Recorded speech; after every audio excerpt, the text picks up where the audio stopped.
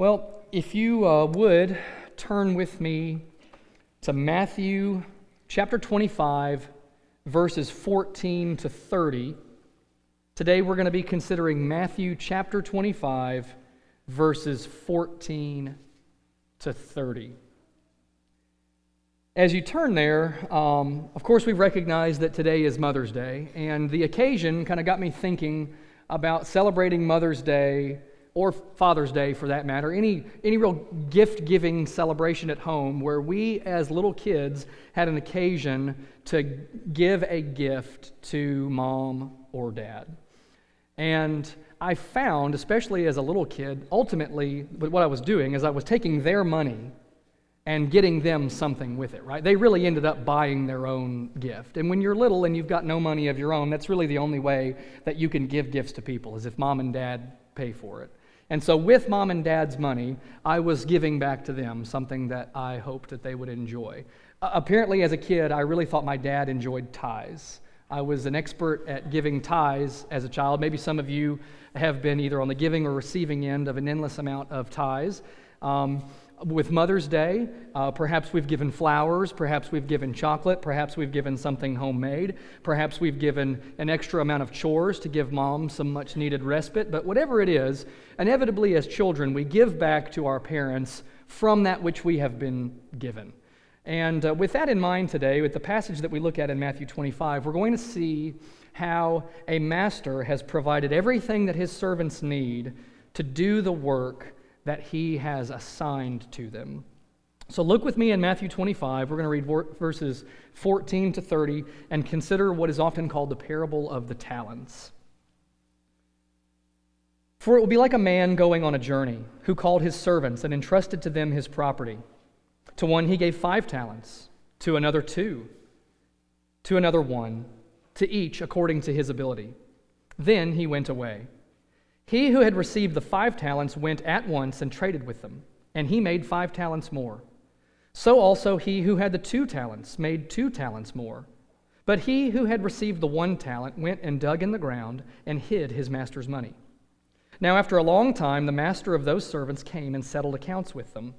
And he who had received the 5 talents came forward, bringing 5 talents more, saying, Master, you delivered to me 5 talents. Here I have made 5 talents more. His master said to him, Well done, good and faithful servant. You have been faithful over a little. I will set you over much. Enter into the joy of your master. And he also who had the 2 talents came forward, saying, Master, you delivered to me 2 talents. Here I have made 2 talents more. His master said to him, Well done, good and faithful servant. You have been faithful over a little. I will set you over much.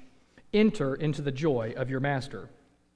He also who had received the 1 talent came forward, saying, Master, I knew you to be a hard man, reaping where you did not sow, and gathering where you scattered no seed. So I was afraid, and I went and I hid your talent in the ground. Here you have what is yours. But his master answered him, You wicked and slothful servant, you knew that I reap where I have not sown and gather where I scattered no seed? Then you ought to have invested my money with the bankers, and at my coming I should have received what was my own with interest. So take the talent from him and give it to him who has the 10 talents. For to everyone who has will more be given, and he will have an abundance. But from the one who has not, even what he has will be taken away. And cast the worthless servant into the outer darkness. In that place there will be weeping and gnashing of teeth. Let's pray. Lord, we need spiritual eyes and ears to see and understand your word in truth, and so we ask for that to be granted to us today. For clarity in my speaking, that I would communicate the truth of your word, and that only the truth of your word would remain.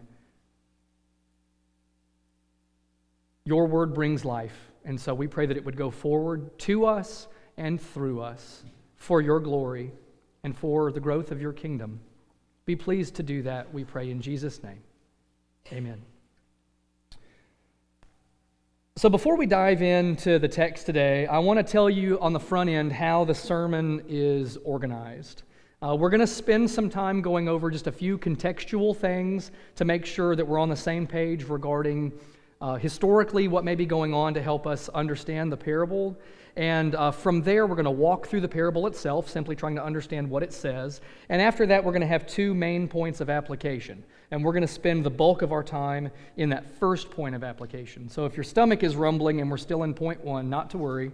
We will move through that rather quickly towards the end. So some context, the parable itself, two main points of application to kind of get your head wrapped around how we're going to go through the text today. So contextually, what's going on? A reminder about where we are in Matthew. Michael tries to kind of set up each week where we are to ground us in how to properly understand the text that we're in. And we want to do that again today with the parable of the talents. If you go back in your Bible, just one chapter over to Matthew 24, remember the disciples have asked Jesus a two-part question about the destruction of the temple and about his return at the end of the age. When will these things be, referring to the destruction of the temple, and what will be the sign of your coming? Second coming, return at the end of the age. So there's this two-part question that Jesus handles in two parts. And he begins to answer the part about his return in Matthew 24, 36 and following. And then he's going to conclude chapter 24 with the first in a series of three parables about what it means to be faithful and ready for Jesus while we wait for his return. And then following the parable that we look at today, next week we're going to see more explicit teaching from Jesus about his return. So last week, if we look at the immediate context, verses 1 to 13 of chapter 25, commonly called the parable of the 10 virgins. Pastor Michael last week encouraged us to think about our own readiness for the return of Christ in terms of Holy Spirit empowered, joy-filled, enduring obedience to Jesus. That's how he helps us to think about readiness for the return of Christ from that parable.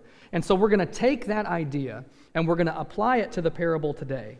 This parable is one about faithful working. If last week was about faithful waiting, today's parable is about faithful working. And I think we'll see that Jesus wants his followers to understand basically three things. One, I'm going away. Two, I'm coming back. Three, I'm leaving you with work to do while I'm gone. I'm going away, I'm coming back, I'm leaving you with work to do while I'm gone. And that kind of sets up the context. This is in the context of the return of Christ and readiness for that day. There's also some terminology that I think will do well to dig into a little bit to help us understand this parable. And the first one is the idea of servants. The word simply means slaves or servants. And the point that Jesus is going to make about his people in the parable, it is necessary for us to understand servanthood for what it is. We're not employees, we're not hired workers, we are servants. And that is going to be important to the point that Jesus makes about this. The Lord is our master. We belong to him. And so that means everything for how we understand what we have and what we do with it, because we are servants. And therefore, as servants, we are stewards. And if you don't get stewardship and you don't get servanthood, you're not going to get this parable. So keep that in mind. Not employees, but servants who have a stewardship from their master. Another term that we need to deal with is the term talents. Not the English word talent that we would use like someone is talented at something or skilled at something. A talent, when we use it in this sense, is an amount of money equivalent to 20 years' wages for a laborer. Basically, a life's wages for a laborer. And the last time we heard about talents was back in Matthew 18. If you remember the parable of the unforgiving servant, a servant had this massive amount of debt. He owed his master 10,000 talents. Jesus is exaggerating to make a point. This is an absurd amount of money.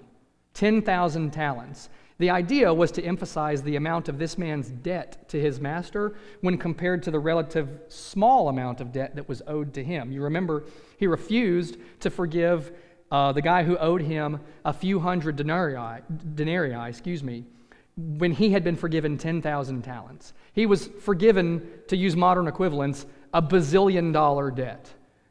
And he chokes a guy out over a few $1,000s. So when you hear talents, you need to think large amounts of money. You may have a footnote in your Bible that says that talents are an amount of money worth upwards of $1,000. That is an understatement, to say the least. That's like saying Michael Jordan was a decent basketball player. When you hear talent, think massive amounts of money left in the hands of a few slaves, a few servants. So the first slave is entrusted with 5 talents. That's 5 lifetimes of wages for a laborer. Enormous sums of money are in view. You need to also understand that to understand this parable. And the last contextual thing that we need to give brief consideration to is the economic systems of the day. Now, I have to confess, I am not an expert on the economic systems of today, let alone the ancient Near Eastern economic systems. But suffice it to say that we're not dealing with sophisticated and modern financial systems. There's no FDIC insuring your investments. There's no Wall Street. There's no Bitcoin. There's no Roth IRAs. This is ancient Near Eastern banking, not modern banking. So we need to take off the modern lenses to understand some of this parable. And we'll see that later on in terms of the servants being willing to risk, or in the case of the wicked servant, not to risk anything for the sake of fidelity to the master. The one who buried the talent in the ground did the safest and least risky thing that he could do. Sticking the money under your mattress or in a hole in the ground was the least risky thing you could do to protect an amount of money. It wouldn't grow, but it was the safest way to keep it from being lost. We don't think in those terms, right? In our day and time, we think of at least stick it in a savings account where it's insured by the federal government and will bear at least a small amount of interest. Burying the money in the ground was the least risky, safest course of action for keeping that money intact. Not faithfully stewarding it as the master had directed, but keeping it intact. It would not be lost. So understanding something of the banking systems of the day is necessary for us to understand this parable. So to sum all that up, Jesus wants us to be thinking about life in light of his return, and he does so with a parable about an uber-rich master leaving tons of money in the hands of a few slaves, and then evaluating them when he returns based on what they did with what they had. So now that we've got the context in mind, let's look at the text itself and see how the parable unfolds. So down in verse 14, if you look there, it will be like a man going on a journey. What will be like? It will be like. How do we understand what it is that he's referring to? You need to go back to chapter 25, verse 1, as the introduction to the second of these 3 parables is also used as the introduction for this parable. 25:1, then the kingdom of heaven will be like. Jesus uses that heading to introduce this parable. It will be like. The kingdom of heaven will be like what? A man going on a journey. He calls his servants together. He says, huddle up, guys. I'm headed out. And it says he entrusts them with his property in amounts that vary according to their ability. One of them gets 5. The second one gets 2. The third gets 1. We're not told explicitly what instructions he gave them. We're not precisely told how their abilities differed as to justify the different amounts of money. This is a parable, and those details are of little consequence for us. That is not the point that Jesus is going to make. What matters is we know that they are given different amounts that vary according to their ability. The master goes on a long journey, and they are going to be judged when he returns on whether or not they faithfully stewarded the money that they had. So now the main action of the parable. He calls the servants together.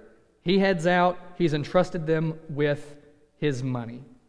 Look at verse 16. Apparently, the first 2 servants do not waste a second.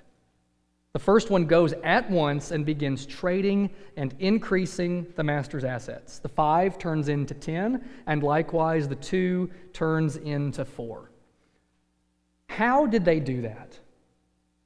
How did they turn 5 talents into 10 and 2 to 4? Enormous amounts of money that are doubled. And there's no GameStop stock that they can buy low and sell high when the market's right. Remember? That's one of the reasons why we need to understand the context, because If you know that you don't have the stock market to cash it all in on, you know that something else must have been done for the money to be doubled. They would have had to do entrepreneurial work.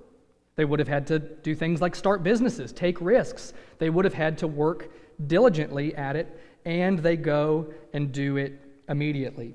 There may be a translation that says that they put the money to work, and I really think it's the servants who are the ones that are working, not the money.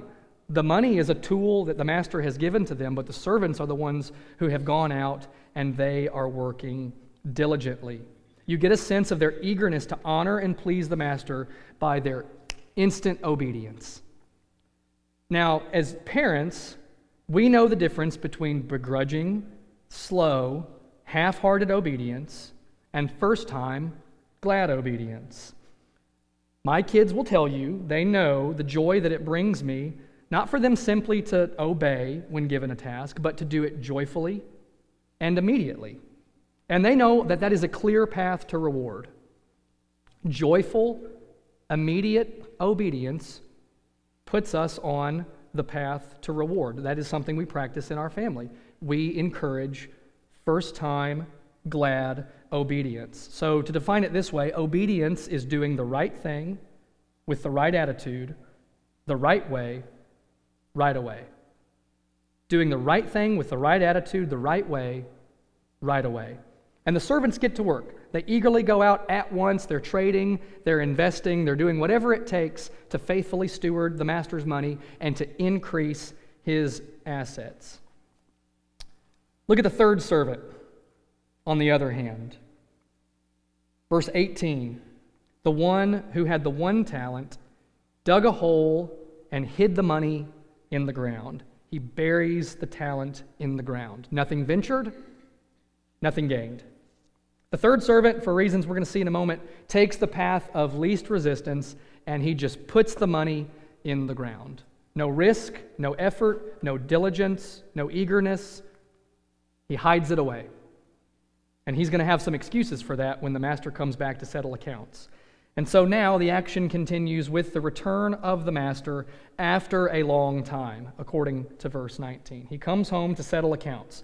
Now, at this point, you've got to imagine that the first 2 servants are pretty excited about the master coming home, right? He left them in the one case with 5 and the other with 2, and they've doubled the amount of money that he left them. I think if we were in their shoes, we would be pretty pumped for the master to come home. They are ready for his return because they want to show him the fruits of their labor. This is what you left me with. This is what I did with it. Look at what I've done. There is a gladness and an eagerness not only to be working, but to receive the master back. And the faithful servants, they are greeted with a 3-fold reward. I want you to look at the rewards given to the faithful ones. The first reward is praise. Praise for their faithfulness. Well done, good and faithful servant. He rewards them with praise. Second, he gives them more responsibility. He says, since you were faithful over a little, I'm going to set you over much. So an increased stewardship is the second reward. And third, he invites them into his joy. Basically, come share my happiness. So the faithful servants have gone out with eagerness, they've worked with diligence, and their 3-fold reward is praise, more to steward, and a share in the master's happiness. Now the third servant. We knew something was amiss with the third servant from the description of his work. You've got one that turns 5 to 10, you've got one that turns 2 to 4, and the third one does not turn 1 to 2. He turns 1 into 1 by digging a hole in the ground and hiding it there. We don't know how long the master has been gone. It says a long time. Apparently it was long enough for the first 2 servants to double the master's money, which we've already seen would have required an amount of work, diligence, eagerness, hard work. It apparently does not take much time or much diligence to dig a hole in the ground and bury a talent in it, because the master is about to rebuke this one for his laziness. He failed as a steward. And to make matters worse, he starts blaming the master for his behavior. Just like Adam and Eve in Eden, covered in fig leaves, blaming God and each other for their sins, the third servant blames his own faithless stewarding on the master. I know you're a harsh guy, you take what doesn't belong to you, and I was afraid. I'm afraid of you. It's almost like he's saying, I figured I would be in more trouble if I took what you gave me and lost it. So I figured the safest thing I could do was disobeying you by burying it in the ground. I didn't gain anything by being a good steward. I mean, you entrusted this to me for a reason. I realize, I didn't do that, but hey, I didn't lose it either. That's got to count for something, right? And in the midst of this, he has the audacity to call the master a thief. You reap where you don't sow. You gather where you haven't planted. This is on you, master. I did what I could. And unsurprisingly, the master is not very pleased with this report. The faithful servants had this threefold reward where each increased: praise to more stewardship to a share in the master's happiness. Now we have a threefold punishment for the wicked servant that is going to increase in severity. So the first thing he's done, instead of being praised with words, is rebuked with words. He's called wicked and lazy, wicked and slothful, instead of good and faithful. The second thing is, rather than being given more to steward, what he had to begin with is taken away. So loss of stewardship rather than gaining more stewardship. And third, rather than being brought in to share the master's happiness, he's cast out into outer darkness, where there's weeping and gnashing of teeth. Contextually, we need to remember where we are. We're talking about readiness for last things, for the return of Christ. So final judgment, hell are in view here in this parable. The third servant is going to go out with slothfulness, walk in wickedness, and end with rebuke, loss, and condemnation. He is the exact opposite of the two faithful ones. Let's consider some things about this wicked servant. The first thing is we need to recognize that his poor stewardship is not simply a problem of inactivity. It's moral bankruptcy. He's not just called slothful, he's called wicked and slothful. So it's clear, based on the judgment pronounced on him, that the intention of the master was for the servants to be both faithful and fruitful with his money. And this servant was neither. He was neither faithful nor fruitful. And he has the audacity, the nerve, to lay the blame for it on the master for his own sin. I think it's right to read verse 26 as sarcasm from the master. The master says, I think sarcastically, well, if that's how I am, if that's what you think of me, well, you should have at least invested my money with the bankers or the exchangers, your Bible might say, so I could have at least had a little interest, gotten what was my own with interest. He did not even do that, not even the smallest amount of effort to be faithful and fruitful with what he had been left with. He took the easy way out, he neglected his stewardship, and now judgment has come. He's rebuked, he loses everything, and he's cast out. The wickedness and the laziness go hand in hand because he's tried to conceal his own lazy disobedience by discrediting the master. The parable ends in verses 29 to 30. And this is where Jesus tells us the point. Don't miss this, because this is how Jesus summarizes the point of this parable. For to everyone who has will more be given, and he will have an abundance. But from the one who has not, even what he has will be taken away. The faithful ones are rewarded with even more, the master's approval, more of the master's possessions to steward, and a share in the master's joy. But the unfaithful only experience loss. They lose the master's praise. They are rebuked. They lose the stewardship they had to begin with. And they lose the master's presence and blessing. There is gain for faithfulness and fruitfulness. There is only loss for slothful wickedness. that sets up the action of this parable. We've understood what's going on contextually. We've gone through the action to see what it says. Let's dig in for our main points of application as we see what these things mean for us. The first thing I want us to see in verses 14 to 23 is that God enables, expects, and rewards faithful kingdom work. God enables, expects, and rewards faithful kingdom work. The first thing he does is enable it. Remember, these are servants. These are slaves. All of the things that they have entrusted to them are a stewardship. They don't own anything. They are, by definition, owned by the master. Every ounce of treasure left in their hands belongs not to them, but to him. It was his wealth exclusively. He's going out, and he's expecting a return on his investment. We are not, as God's people, his employees, working for a paycheck that we keep and use at our discretion. The Bible calls us stewards. The very nature of good stewardship is to be faithful with whatever it is we've been entrusted with for the sake of the one who owns it. And we talked this morning a little bit in our building block, and I said then, and I'll say now, that I tend to cling very tightly with a closed fist around things that I consider to be my own.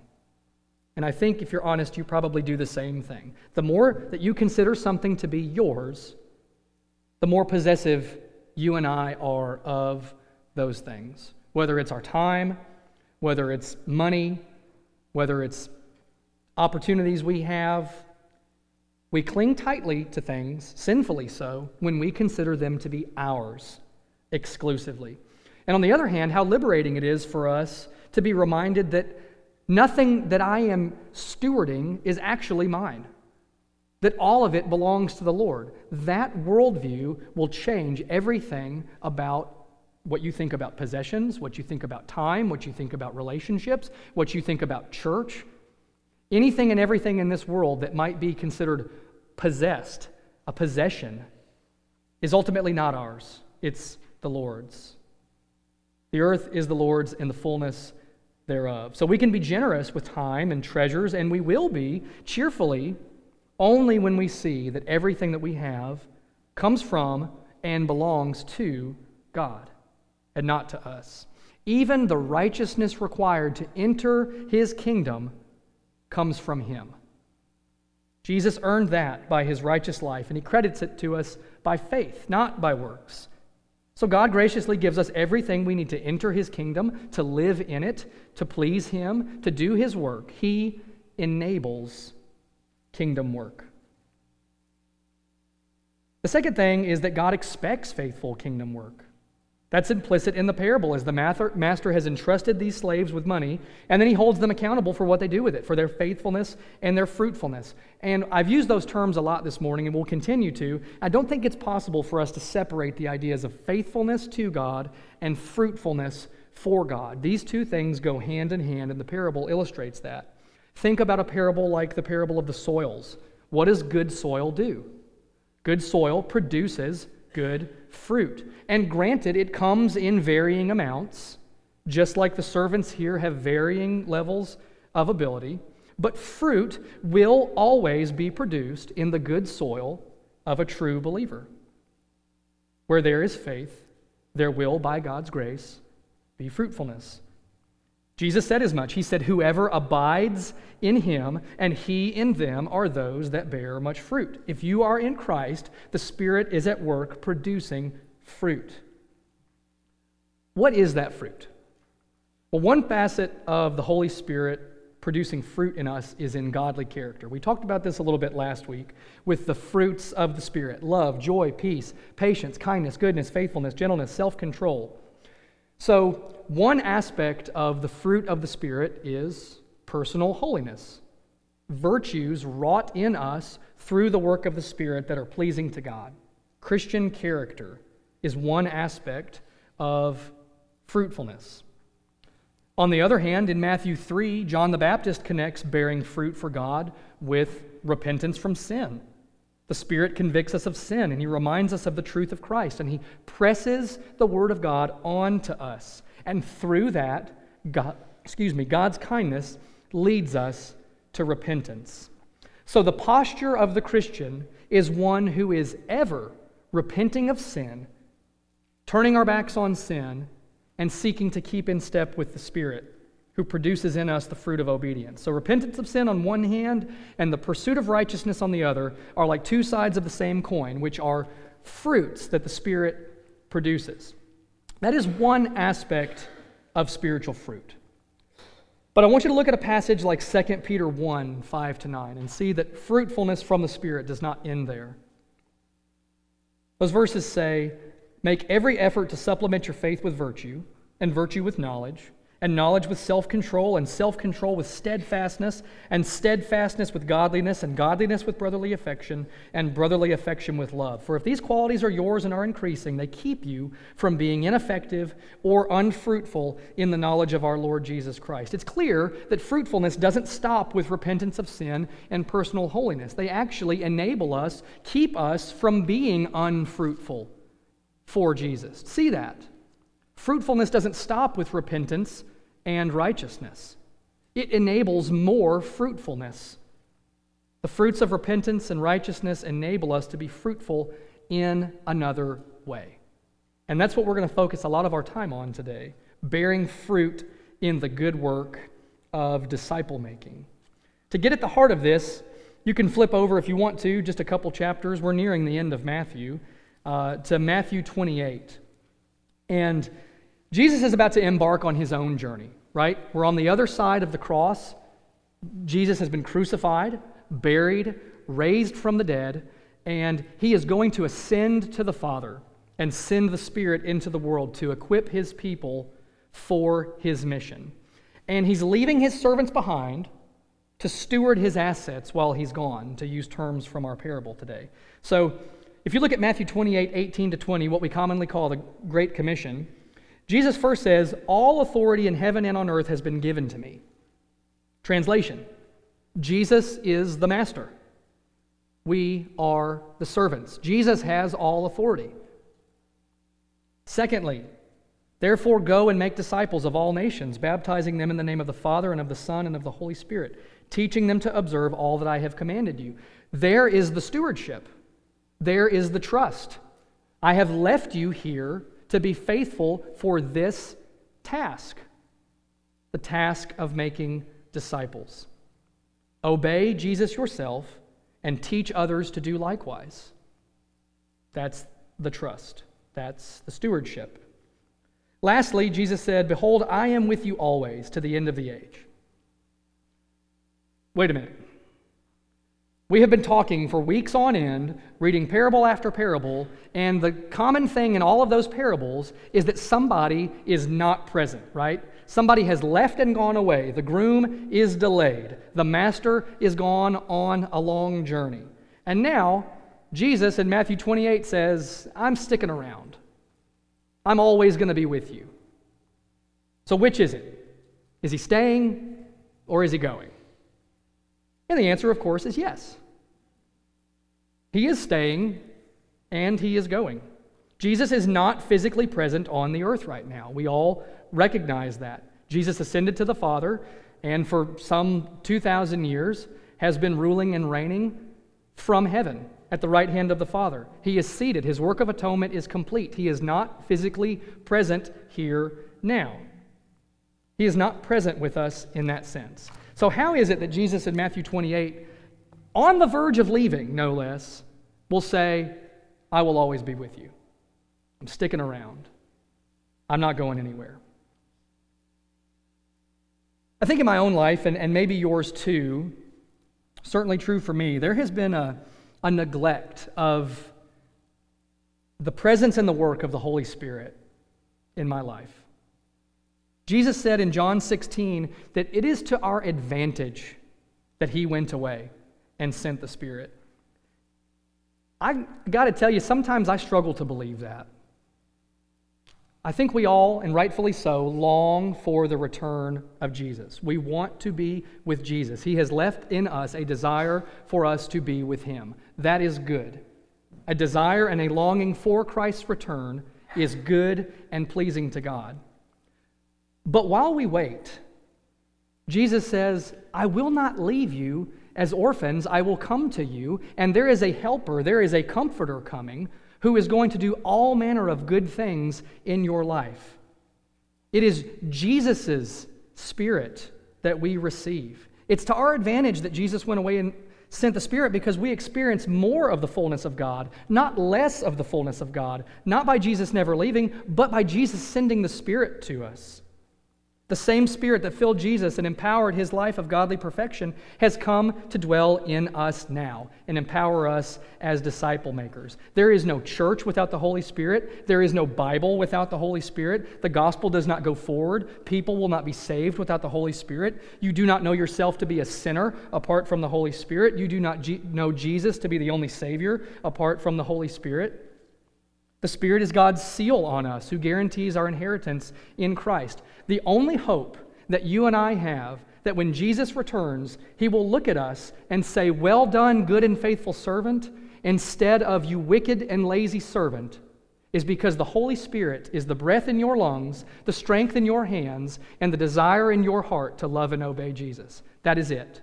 If he is not there, we are all the third servant, burying talents in the ground, awaiting only his condemnation. The Spirit works in us to produce fruit to the glory of God. Good works in Jesus' name for Jesus' sake. He enables us to love God, to love our neighbors, to see more people made into and matured as disciples. That's the fruit he's after. Jesus says, if you love me, you will obey me. Don't minimize, don't ignore, don't neglect the work of his Spirit doing that in you. That is precisely what he does.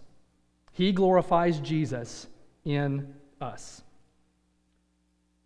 Let's get practical for a minute. What does all this mean for us? You know, we're talking about talents. We're talking about enormous sums of money. Is this a parable only about how we manage our money? No, I think the answer to that is no, it's not. But let's start with money. Let's start with material talents like money. However much or however little you have, then if it's not yours and it's not mine, if it's a stewardship, then we have been left with money to use it for kingdom intentions, to steward it for the sake of God's glory in disciple making. Whether you have $100 in your bank account or $10,000 in your bank account, anywhere in between, less than or more than that, it is there for your purposes in glorifying God through disciple making. So steward it wisely, give it generously, give it cheerfully. When you're united to Jesus and his body, it transforms the way you think about money. We made a plug for Bob's class already, starting next week, and I'll do it again. Personal finance and the way we think about it is completely transformed by a worldview that says, nothing I have is mine. Everything is the Lord's. If the truths of the gospel, if the claims of the gospel are valid and true, that will transform everything we think about material things. So money can be an example of a talent, but certainly the applications don't end there. Speaking of church-related things, I was having a conversation with a friend this week about the church that he's a member of, and I said, oh yeah, you go to so-and-so's church, referring to the pastor. You go to his church. And as soon as those words came out of my mouth, I knew something was wrong. And I had to stop myself and say, no, it's not so-and-so's church. It's Jesus's church. Do we get that? This body is Jesus's church. That in and of itself will transform everything we think about ministry here, about the assets that the Lord has entrusted us with, because they do not belong to us. This is Jesus's church. He said, I will build my church. The people are his, the facilities are his, the ministries are his, the praise and glory are his. We don't get to tell Jesus, we have some stuff here and this is what we plan to use it, and we would appreciate you blessing that. No, we say, God, give us wisdom in using the things that you have entrusted to us for your glory and disciple making. That's it. What about where you live? Your home. Whether it's a dorm room or a mansion, we're commanded to be hospitable. Have your neighbors over, get to know them, care for them. Talk to people in your home about the gospel. Have church members over. Disciple a young person in your living room. Christian homes are not meant to be hideaway hobbit holes for our private enjoyment. Open the door to those around you. Plates may get cracked in the process. That's why we use paper plates when we host people. But guess what? The plates belong to Jesus too. Start a small group in your house. Open your home to people. It is impossible to open your life to people and do the work of disciple making if you do not open your door to them. Your life is closed to your neighbors if your door is closed to them. And I got to tell you, I struggle here. If you hear groaning and see eye rolling coming from this general vicinity right here, it's because my wife and kids will be the first to tell you that I value neatness and orderliness. Is anybody like me out there? When I'm stressed, I clean and organize. When I'm happy, I clean and I organize. When I'm sad, I clean and organize. I'm quite domesticated, actually. I'm a prize, I think, sometimes.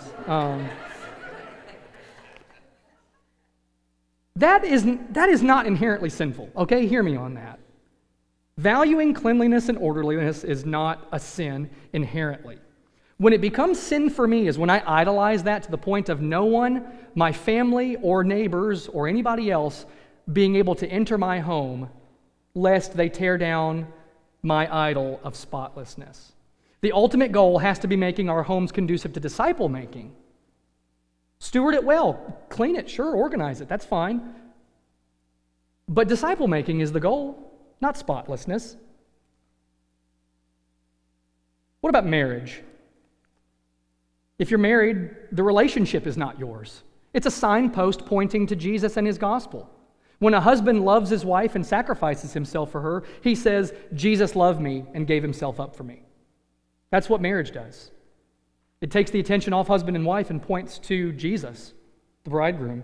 When a husband lovingly submits to her husband, she's saying, Jesus is the head of the church. She's taking the attention off of herself and saying, no, it's Jesus.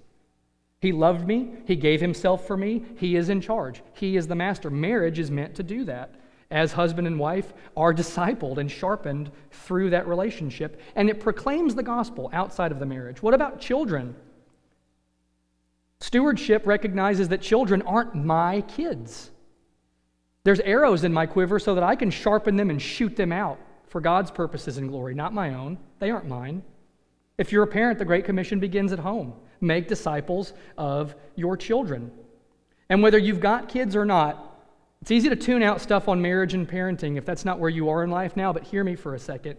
The parents in this church need your help. Whether you have children or not, whether you are married or not, the husbands and wives and parents in this church need your help.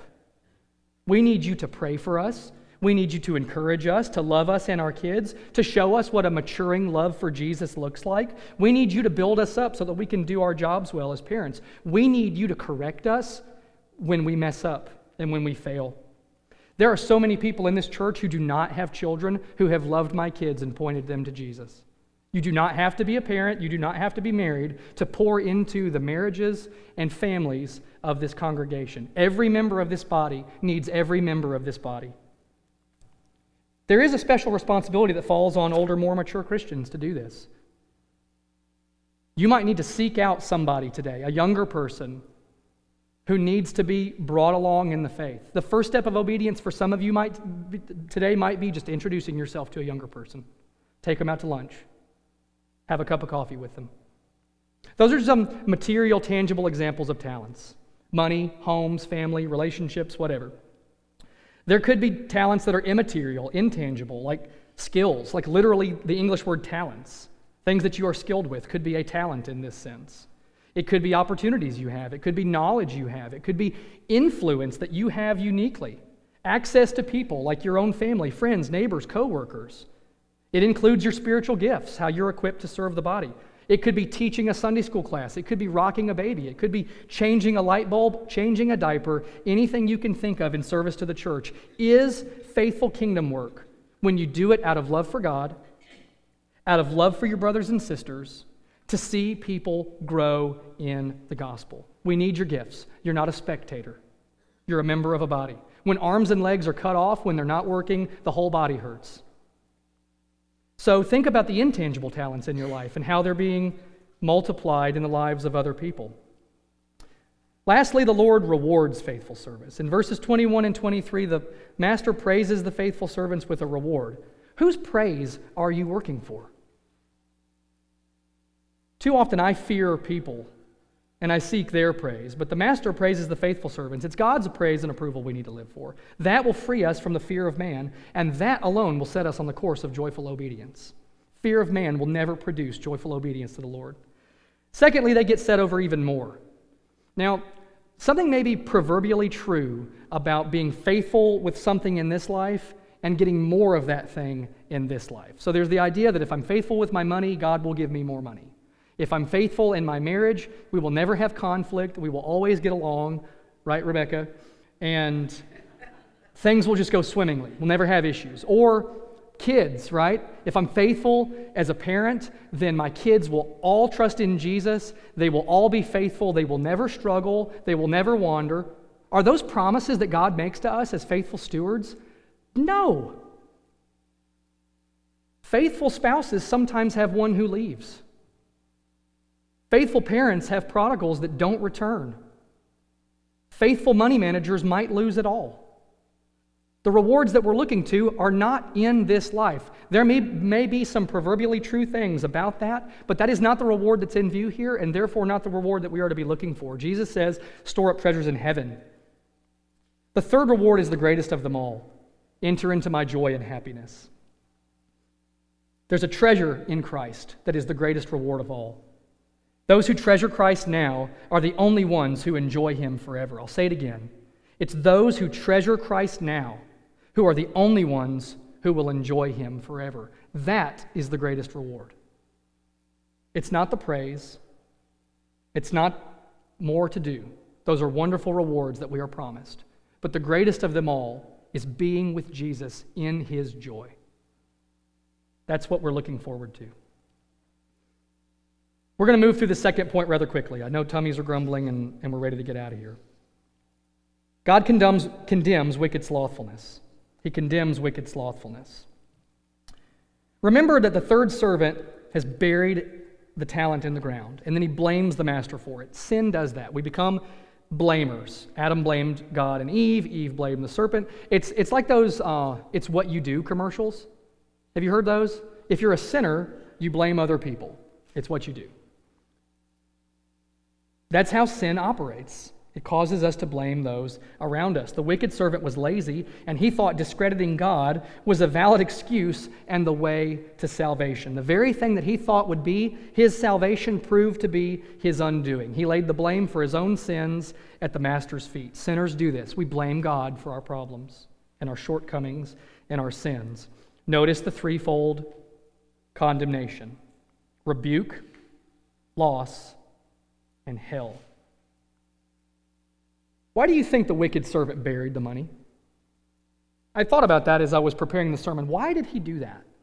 We know the excuse he gave, right? I was afraid. I know you're a harsh master. I think the reason that he buried the money is because he doesn't know the master at all. I think the biggest problem this man has is he does not know his master. Is his master harsh? No. The parable is teaching us the master is kind and generous. The ones who eagerly obeyed him received extravagantly generous rewards. The one who doesn't know the master is the one making excuses to hide his disobedience. The ones that know and love the master eagerly obey him. They are glad to show him the fruits of their labor, and they receive his reward. There is a theme, like an undercurrent, running through this section in Matthew in these parables of knowledge. If you go back a couple weeks, we saw only the Father knows when the Son is returning. Last week in the parable of the 10 virgins, what did the groom say to the foolish ones? I do not know you. Here, the wicked servant truly does not know the master. That is the definition of being lost. Not knowing Jesus and not being known by Jesus is the definition of lostness. If that is you, you're on the outside of the wedding feast looking in, and the doors are about to close. You are about to be on the receiving end of his just condemnation. You may be calling him Lord and Master, but the only thing awaiting you is the weeping and gnashing teeth of hell. And so that may beg the question, If you are not a Christian, well, didn't he say all this stuff about God being generous? Didn't he say all this stuff about God being kind? I think the third servant may be right. I mean, he sends people to hell. It seems pretty harsh, right? I mean, a spanking when a timeout would have done just fine seems reasonable, right? Seems a little harsh. The belief that God is a hard master comes from a heart that does not know the holiness of God or the horrors of sin. If you minimize one or the other, you will minimize them both, and then hell sounds pretty unfair. The Bible teaches, however, that God is completely holy and perfectly righteous, that he is completely and perfectly just, and he will punish sin. By nature and by choice, we, on the other hand, are all sinners, deserving of every ounce of his just wrath. If you get that, then you see that hell is not unfair. Quite the opposite. Hell is what every single one of us deserves. Nothing could be more fair than hell. But God is kind. God is merciful. He is generous. How can all of these things be true? To put it another way, how can God be just and justify sinners? How does he do that? The answer to that, of course, is the gospel.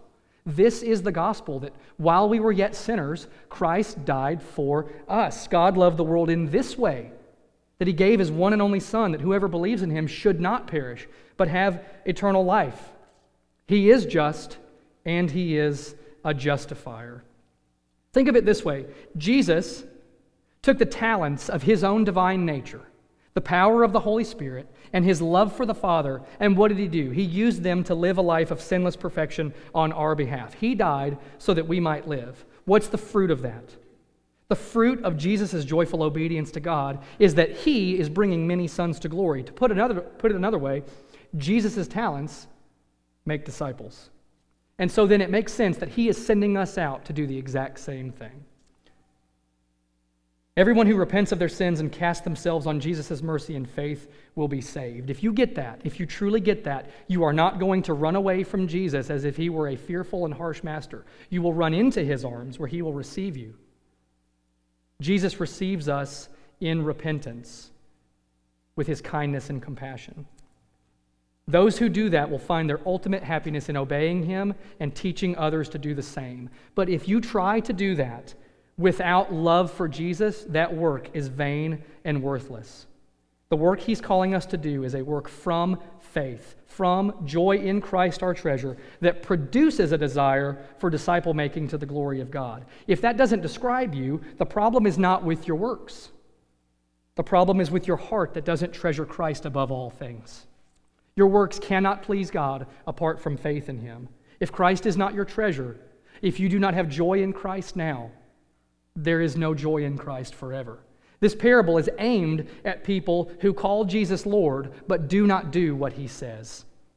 It's aimed at those who think Jesus is our master but take their stewardship and bury it in the ground. What does it mean, as we begin to wrap up, to bury your talents in the ground? What does that mean? What does it look like? Well, we know from the parable that is easy and it requires no effort. Burying your talent in the ground requires no effort whatsoever. If the fruit that the Spirit produces on one hand is repentance and Christian virtue, then not repenting of sin is burying your talent in the ground. Keeping in step with the Holy Spirit who is producing the fruits of righteousness, on the other hand, requires diligence. It requires work. We saw in 2 Peter that we have to make every effort to grow in these Christian virtues. If we don't do that, if we aren't exerting effort for the purpose of growing in the grace and knowledge of Jesus, then we are burying our talents in the ground. If fruitfulness consists of doing good works for the sake of seeing disciples made to the glory of God, then not making disciples is easy. Not sharing the gospel is easy. Not opening your home to your neighbors is easy. Not loving them is easy. Staying away from the body of Christ is easy. Forsaking the word of God in prayer is easy. To take the material and immaterial things in our lives and to use them for any other purpose other than disciple making to the glory of God is to bury them in the ground and hide them away, where there is only the fearful anticipation that we will be condemned for it. So think about your life. Think about the talents that you have and what you're doing with them. I think you should do that, continue to do that. But we got to realize that doing is not the essence of the Christian life. Paul lays out in 1 Corinthians 13 pretty clearly how you can do all manner of good things without love, and they will gain you nothing. There will be no praise. There will be no more to steward. There will be no entering into the Master's happiness if we do stuff without treasuring Christ. And it's clearly possible because Jesus himself says when he returns, there's going to be people who protest their own condemnation by saying, Lord, Lord, did we not cast out demons in your name? Did we not prophesy in your name? Look at all of the stuff that we did. And Jesus doesn't argue with them over that. Do you realize that? He doesn't challenge them and say, no, you didn't. He says, depart from me, you workers of lawlessness. I never knew you. Doing stuff in Jesus' name does not make one a Christian. And this sermon is not ultimately a call to do stuff for Jesus, because that's not ultimately what he means even in this parable. It is a call to awaken all of us to realize that Jesus is the best treasure that we could have. He is the wellspring of all joy. His glory is worth more than everything there is. We do, not because Jesus needs us to, not to earn a spot in his good graces, but because he loves us. We love because he first loves us. So the road that leads to everlasting joy in Jesus is paved with the good works that he's prepared for us. If we love him, we will walk that road, hard as it may be, with gladness. As we conclude, I want to tell you there's two big errors that I have wanted to avoid in this sermon, other than going for nearly an hour. The first big error is that I don't want anyone in here who is not a Christian to have false assurances that they are. If Jesus is not your treasure, then you are not in Christ. And if you are not in Christ, the solution is not doing more for Jesus. That is only going to inoculate you more to the gospel and make you think that your salvation is a matter of works. Ask yourself if Jesus is your treasure. And if he is not, then my hope for you, my prayer for you, and all the believers in here is that you would repent of your sins, trust in Jesus alone to save you. He is the treasure in the field. And the way that we show that we value that treasure is a heart that says, I will give up anything and everything to have that. We want to talk to you about that. We want you to know Jesus as the greatest treasure you could ever have. We're all in the spot of the third servant apart from the grace of God through Christ. Every single one of us. If you are not treasuring Christ, we want to talk to you about the gospel. The other error I want to avoid is shattering the assurance of people who really are Christians and try to convince you that you're not. As a Christian, you will struggle with sin. Your walk will have highs and lows. I think it was last week, Michael told us to picture the Christian life like a good stock investment that trends upwards but may have highs and lows along the way. What if we zoom in on one of those lows for a minute? What do you do when you feel dry? When your joy in the Lord is stale? When you feel like you're going through the motions of the Christian life? What do you do with that? Do you decide, well, I guess I'm not a Christian after all? Maybe I used to be. I can tell there were times of fruitfulness and faithfulness in my past, but today I'm not feeling it, and therefore I must not be a Christian. I want to tell you, while I warn you to consider whether or not you are in the faith, that your faith is still valid even if you are in the valley. And I want to propose 3 things for you to do, for those of you that are treasuring Christ, but his joy and joyful obedience is not presently describing you. First of all, first thing you need to do is recognize that the sins of joylessness and half-hearted obedience to Jesus were also paid for. He took those too. He knew them before you had them. He took them already. Preach the gospel to yourself every day. Confess that to God. He promises forgiveness in Christ. Look at a psalm like Psalm 51, where there is salvation without joy that is restored through confession and repentance. Second of all, know that you're not alone. One of the horrible things about sin is that it makes us feel isolated. Your brothers and sisters here are going through the same stuff. I'm struggling as a parent. I'm struggling as a husband and a leader of my home. All of us are going through it. And we need each other.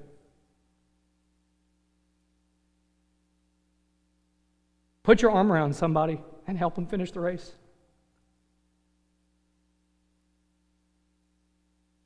That is the essence of discipleship, is it not? You're running a marathon, and you're running it with your brothers and sisters. We've got to help each other finish. And lastly, we've got to know Jesus better.